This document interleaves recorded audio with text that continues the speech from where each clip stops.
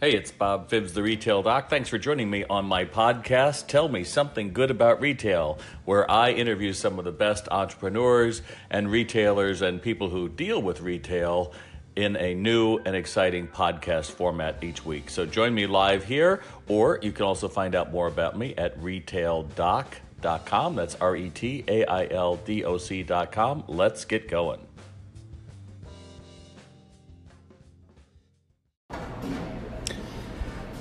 So, Paul, tell me, how did you start off? In the business? Yeah. Well, I was going to school at the University of Washington. Okay. And my father actually worked for the Singer Company at that time, and I needed a part-time job. And so he hooked me up with the local district manager, and I began, being a delivery driver part-time from the Singer store that was near the University. It was University Village store, which was near the University of Washington. Okay. And I gradually got into, at that time, they formed a service center in that store, and they began servicing all the machines from all the Seattle area stores at that place, and I started to learn how to fix sewing machines. So when I was ready to graduate from the UW, I didn't really have, I have a degree, I have a bachelor's degree in English writing, which I didn't know what I was going to do. I thought I was going to be an English professor, and the local district manager offered me the job of managing the service center. So all of a sudden I was managing. I was the youngest guy there managing, and I really didn't know that much about service, but I took on the responsibility. I became the service manager at Singer. You fast forward a few years, and my father moved back. He was in another city, and he moved back to the Seattle area, opened a small sewing machine store, and my wife at that time we had just had our second child, and so she was looking for a part-time job, and he was 62, and he wanted to only work 3 days a week. So they formed this little, they basically ran the store, each of them working 3 days a week, and that lasted only about 6 months when he passed away suddenly. And we had to face a decision: do we keep the store open or do we not? And we made the decision to keep the store open. I stayed at Singer another 6 months. We hired an employee, and by the time that it took about 6 months, we built up the business enough where I could replace my salary and cover the medical costs for my family, and that's when I left Singer and went to work full time. And to this day, I thank the Singer Company for not paying very well, because I never would have probably gotten the business for myself had that not happened. And how many stores do you have now? We have 13 stores at this. Well, we have 12. We're opening the 13th. And how many employees is that? We have about 150 employees. Now, you were telling me earlier that when people ask you, so what do you do, and you say, oh, I'm a sewing retailer. Is that it? And they're like, oh, does anybody even sew anymore? And what do you tell them? Well, I tell them that it's kind of like, what we do is kind of like sell Harley Davidsons, because what we're selling a product that middle-aged people want, which is the high-end sewing machines and the high-end embroidery machines. It's not about need. It's the same way that a middle-aged gentleman will go out and buy himself a Harley because he's always wanted one. He doesn't buy it to drive to work. He doesn't buy it to save money. He goes out and spends 20 grand plus so he can ride it once a week to go out to the coffee shop and have coffee with some friends. And oftentimes, many of our customers will buy the top-of-the-line sewing machine. They may not use it that much, but they've always wanted one. Others of our the other part of our business, I mean, there are some of the enthusiasts who use it a lot, but at the end of the day, we're in the hobby business. We're selling things that people don't need. It's just like people don't need golf clubs unless you want to golf, and it's the same kind of idea. So we're selling that type of equipment. So our challenge is to have people who are dialed into that, who are enthusiastic, and can inspire hobbyists, or people who want to be hobbyists, to look at the latest and greatest. I think that's great. One of the things that really stands out for me is your whole idea of our goal is to say yes. Yeah, we call it finding a way to say yes. And there's only two people that can say no in your company. Exactly, myself and my daughter, who's my business partner. And that's it. That's it. So how did that evolve, and what does that mean to you? Why is that so important? Because you've said it like numbers of times when we've been talking to your employees. Well, it evolved because over the years, I've been doing this 35 years, and the more employees you have, the more chance you have to get complaints. And usually when you get a customer complaint, it's because somebody said no to them, and usually there was no reason they had to say no. They say no, there's a lot of different ways to say no, but they'll say, no, we can't do that, or no, and most of the time, if you go back and talk to the customer, there was a way to say yes. The reason we don't say the customer is always right, and we don't say that you say yes to everything is because you can't do that. I have a cartoon that shows a guy behind the counter and a lady holding a sewing machine there, and he's saying, "How about if we refund your money, give you a new product, and have the service manager shot? How would that be okay?" And it's kind of a joke on that, but the one thing I've learned is that people, once they understand you're trying to help them, people's requests are usually very reasonable. I would agree with that. And it's a lot of, and the reason we call it finding a way to say yes is because you can't always say yes to exactly what they want, and sometimes they don't even know what the correct solution to their problem is. But it comes from they not feeling like you heard them. Isn't that where it comes from? That's right. Usually I found that people will be upset if they felt like they've been blown off, or if you haven't taken them seriously.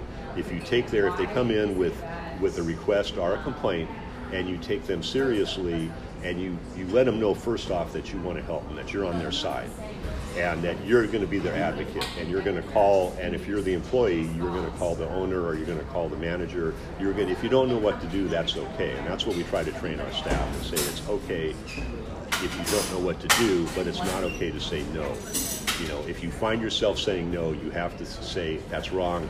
That's not what I want to say. You want to be on the side of the customer. And the cool thing is, many, many times complaints turn into more business. It's very common. If someone comes in and they're mad, and when they realize you're going to take care of them, and you take care of them, you give them good service, they will buy something else on that very visit. And some of our best customers are people that I can remember coming in very upset about something, and since that time they have spent literally tens of thousands of dollars because we took care of them. Yeah. And we didn't see the short side. A lot of times when I talk to other retailers, they say, "Well, I'm not gonna give you, that was your mistake. I'm not going to give you your money back." Or we have a thing. We service sewing machines, so sometimes there are various parts, and sometimes we hand the machine back to the lady, and there's a part missing. That is a part that comes in and out. It's called a bobbin case, and she says, "No, I'm sure I brought it in." And I've heard people argue, "Well, no, we wrote right down it wasn't here when you brought it in, and they're $35." Now, what we do as a policy, if the customer says she brought it in, you say, "Boy, I'm really sorry if we've lost it. Here's a new bobbin case, no charge." Done. Now, if you get home and you happen to find that you find it there, let us know and you bring the new one back. And people love that, and it's amazing how many times people will come back in a week later and say, I did find the bobbin case. But the point is, we didn't say no to them. No, you're wrong. We said accuse them, which is, yes, you never had it. Exactly. We're on their side as their advocate. Now, sure, over the years, I'm sure I gave away some bobbin cases to people who didn't bring them in. But at the end of the day, if I can keep a customer, the value of that customer to me, because after all, she's a hobbyist, she never has to come back. No one needs basically what we sell in our core business, which is sewing. Nobody needs this stuff. It's all about hobbies. So if it's not fun to come in our store, if they don't feel respected, they're not going to come back. But if they and she'll tell her friends. And they'll tell their friends. That's right. And nowadays, they can tell the whole world. It's not just their friends. It's Yelp and everything else. So just so you know, their service center here. How many repairs did he say yesterday? You've done 15,000. We did last year. We did just over 15,000 repairs. Yeah, that's crazy. It serves our 13. Our 13 stores. Now we were talking about. You're also sharing with me the difference. You have two stores. One's doing really well. One may not be.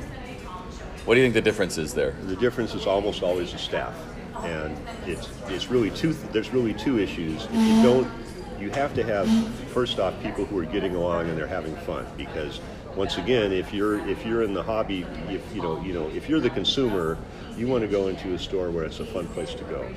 And if the staff is having fun, if they're dialed into what they're doing and they're dialed into giving great service, they will be more successful. People will buy more stuff. And the other part of that is they have to be. We always say that you need to give people great service, but you need to also ask them to buy something every time they visit. Wait a minute, you mean like every time? Every time. So someone just comes in and says they're just looking around, you're going to make sure that they Well, we want to at least offer them something, because after all, they came in for a reason, right? I mean, they just don't, people, it's not like Safeway or the grocery store where you're going to go every week to buy milk. They never have to cross our threshold. So the only reason they're in there is they have some interest. So if we don't show them, if they leave without buying something, we have to ask ourselves what we did wrong. Right. And usually it's not asking, it's not showing. Is that it? Yeah, it's just not showing them. It's just not. It's what we call impulsing. It's saying, I know you're just here to buy this accessory item, but have you ever seen how this machine threads a needle automatically? Or have you ever seen this cool new product? Because you were just telling me that maybe you're into quilting, and we have a brand new machine that really is a lot of fun for your quilting. You want to take just a minute? I know you're not in the market today, but would you like to take a minute and just look at it? And, oh yeah, sure. So that's how the good salespeople approach them. And of course, not everyone's going to buy the new quilting machine, but the people, if they don't do that as part of what they're doing as their daily interaction with customers, then they don't have any sale at all. So the difference, to answer your question, the difference between the store that's succeeding and the store that's being mediocre is they have sales staff who are constantly just offering new product in a fun way to people. The other store is waiting for people to walk in and say, I'm in the market for a sewing machine. How many times that happened? It doesn't happen nearly as much as you'd like. And if that's the only way we sold them, we would not be in business. Yeah. Well, I think that is the key, is that you're making the sale because you know that they're there, and ultimately, if they didn't have the time, they wouldn't have stopped in either. But it also keeps your mind fresh, doesn't it? I mean, well, that's right. If you're and that's a key point. And that's what I say. When I train staff, is that when you create a demo, first off, a lot of many of the sales are actually created sales. That's why we say the amount of sales we can get is not finite. I mean, maybe it's not infinite, but it's definitely not finite. It's if you're creating sales on a consistent basis, you're going to sell more. But when we have a metric how we measure salespeople, it's sales per hour, which is a pretty common metric, but we also break it down into categories of what they sell. And the good salespeople are not just selling say sewing machines, or they're not just selling other vacuums or other items that we sell. They sell across the board. They're selling all those products, but they're selling service plans, they're selling add-ons, and you look at what they're selling, and because they are like the Ever-Ready Bunny or whatever it is, they're constantly selling, and because you're constantly selling, you're way better at it. If you don't demonstrate a product very often, and you wait for the lady to come in and say, I want to look at the top of the line, your brand X of sewing machine or brand Y, and you haven't demonstrated in a few weeks, your demo is going to be terrible. Whereas if you're demonstrating it all the time because you're creating those sales, not only are you planting the seeds that may give you future sales, but you're also good at it now because you're doing it all the time. So then when the lady comes in who is ready to buy, she gets a great demonstration. That's a huge point. And it's a huge point because it can't look difficult. The machines are not difficult, but if you're fumbling around because you haven't done it, you haven't demoed that particular model maybe in a month, you're not going to be near as good as someone who has demoed it 5 times this week. Yeah. And that's really the key to our success. And again, 35 years, 13 stores, pretty amazing. So how do you deal with setbacks? You must have had setbacks. I mean, this is an incredibly accomplished guy I get to talk to today, folks, but you must have had big setbacks. What do you do when something like happens to you? You just get up the next morning and go back to work. I guess I don't know. I mean, the setbacks, you deal with them one at a time, and you... Do you spend time looking at what online's doing to you? Do you spend time calling your buddies and talking about that stuff? Well, what do you do? I mean, I talk to other retailers. I look at what's happening online. I don't worry about it too much because we have to, we do have a website and that's a growing part of our business. So we are selling in that space. But at the end of the day, what we're really selling is we're selling that personal service, and we're selling the hands-on experience, and we're selling, the sewing classes and the events, the types of things where consumers can come in and actually, attend an event, learn about sewing techniques, and have hands-on experience with brand new machines, and that sells machines. And the online experience, they just can't duplicate that. So that's the one thing that we have that they can't duplicate online is we have that face-to-face interaction, and that's why finding a way to say yes and making sure every customer gets a great experience is so critical. Because if we lose a customer because we did something stupid, like, that we blew them off, we just weren't paying attention to their needs, or we argued with them or told them they were wrong, they leave the store, they never come back. They may quit sewing and take up another hobby. They may just begin trading elsewhere. But when I look at the time value of each customer, it's huge. Those people keep coming back. When we have new products introduced, they come back and they bring their 3 or 4 year old sewing machine in that's perfectly good, state of the art. But there's a new, better one that is coming out that is even cooler, and they trade that back, and we have another sale from the same person that we sold. Which fits into what you said, that it's not a finite sale. See, I think that's really important too, because you're not looking at, we sold that machine. Like the salesperson, like, well, done and I'm there. You're like, no. No, that's just one of many. That's right. So now you have to get back on the horse, and you have to find a way. Plus, there's many other assorted products that go along with it. So as someone becomes an enthusiast, it's not just buying just the machine, it's buying the other products. Sure. So we want to keep them coming. We have various programs that are designed to keep people coming back to the store monthly so that they can be exposed to the new products on a consistent basis. Nice. And so we're one of the questions I always like to ask is, so a friend of yours comes to you and says, "Hey, Paul, I think I want to open my own retail store." What would you tell him? Are you nuts? No, but I think there's a lot of opportunity, but you better have eyes wide open about the realities of what it is, because there's a lot of. It better be something you love to do, and you better make sure you understand the business, because if you don't, I don't know, just like people who come into our business and don't understand what it is, they may not last very long. So I guess that's it, and you do have to love it. I know my business. I kind of fell into it. My degree was in conducting, and then I have a minor in business. And I'm out there, and I'm like, I don't think I want to do this. My part-time job became my career, and I think that's the story of a lot of entrepreneurs. Because suddenly you look and you say, well, why am I chasing this opportunity over there when this one is right here that I seem to be good at, and I seem to like doing it, and I think that's really good. Title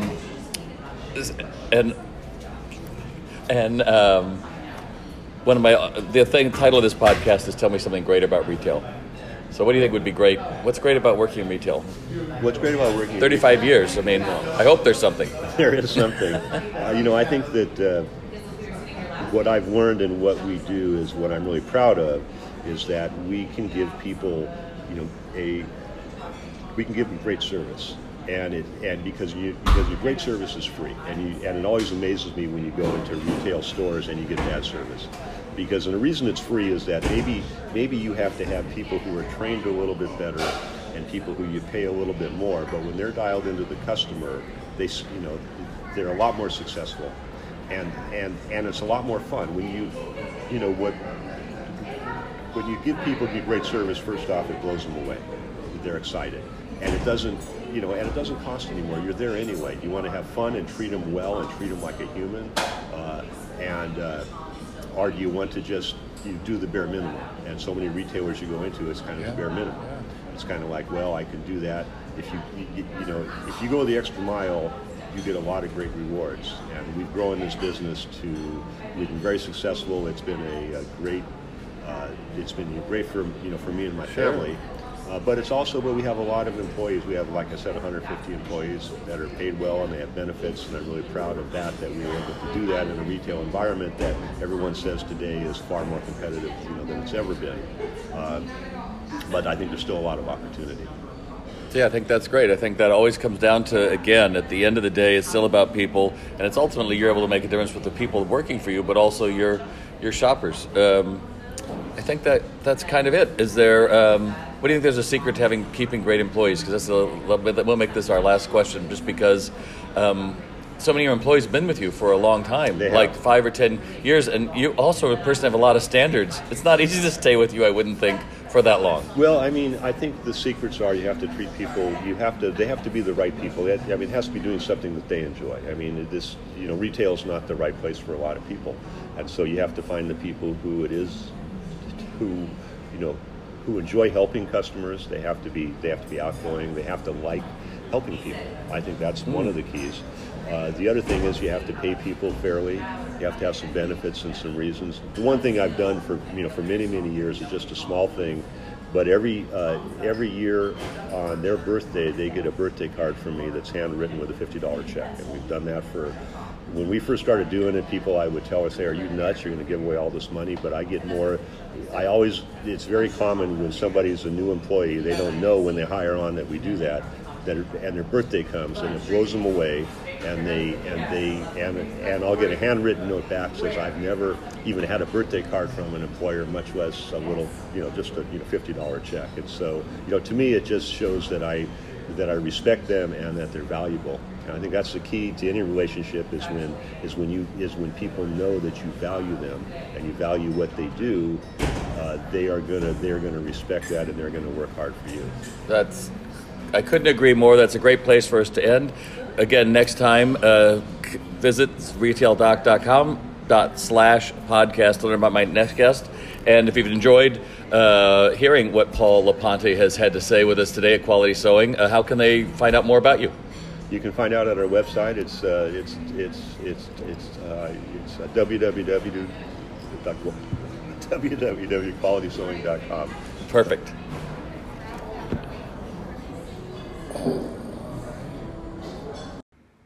I hope you'll join me next week when I interview Melanie Tillits from the UK and her Tillits brand of women's clothing. She shares how to build anticipation before an event, the importance of not labeling your customers, and you don't have to just stand there and wait for them to come in. You have to use social to get customers to come and buy from you. In fact, that's why she has 50,000 followers on Facebook. I'll share that and more with you next week. And that brings us to the end of another edition of Tell Me Something Good About Retail. I'm your host, Bob Phibbs, the Retail Doctor. Please share the love and tell your friends to subscribe as I engage retailers to share their tips for growing your retail business. Find out more about me at retaildoc.com. That's retaildoc.com. While you're there, you can find a transcript of this podcast. You can send an email to me at bob@retaildoc.com to tell me what you thought of this episode, or you can leave a comment and share your experience right here as it relates to what we were talking about today. Again, I hope you'll tune in for another episode, and good selling.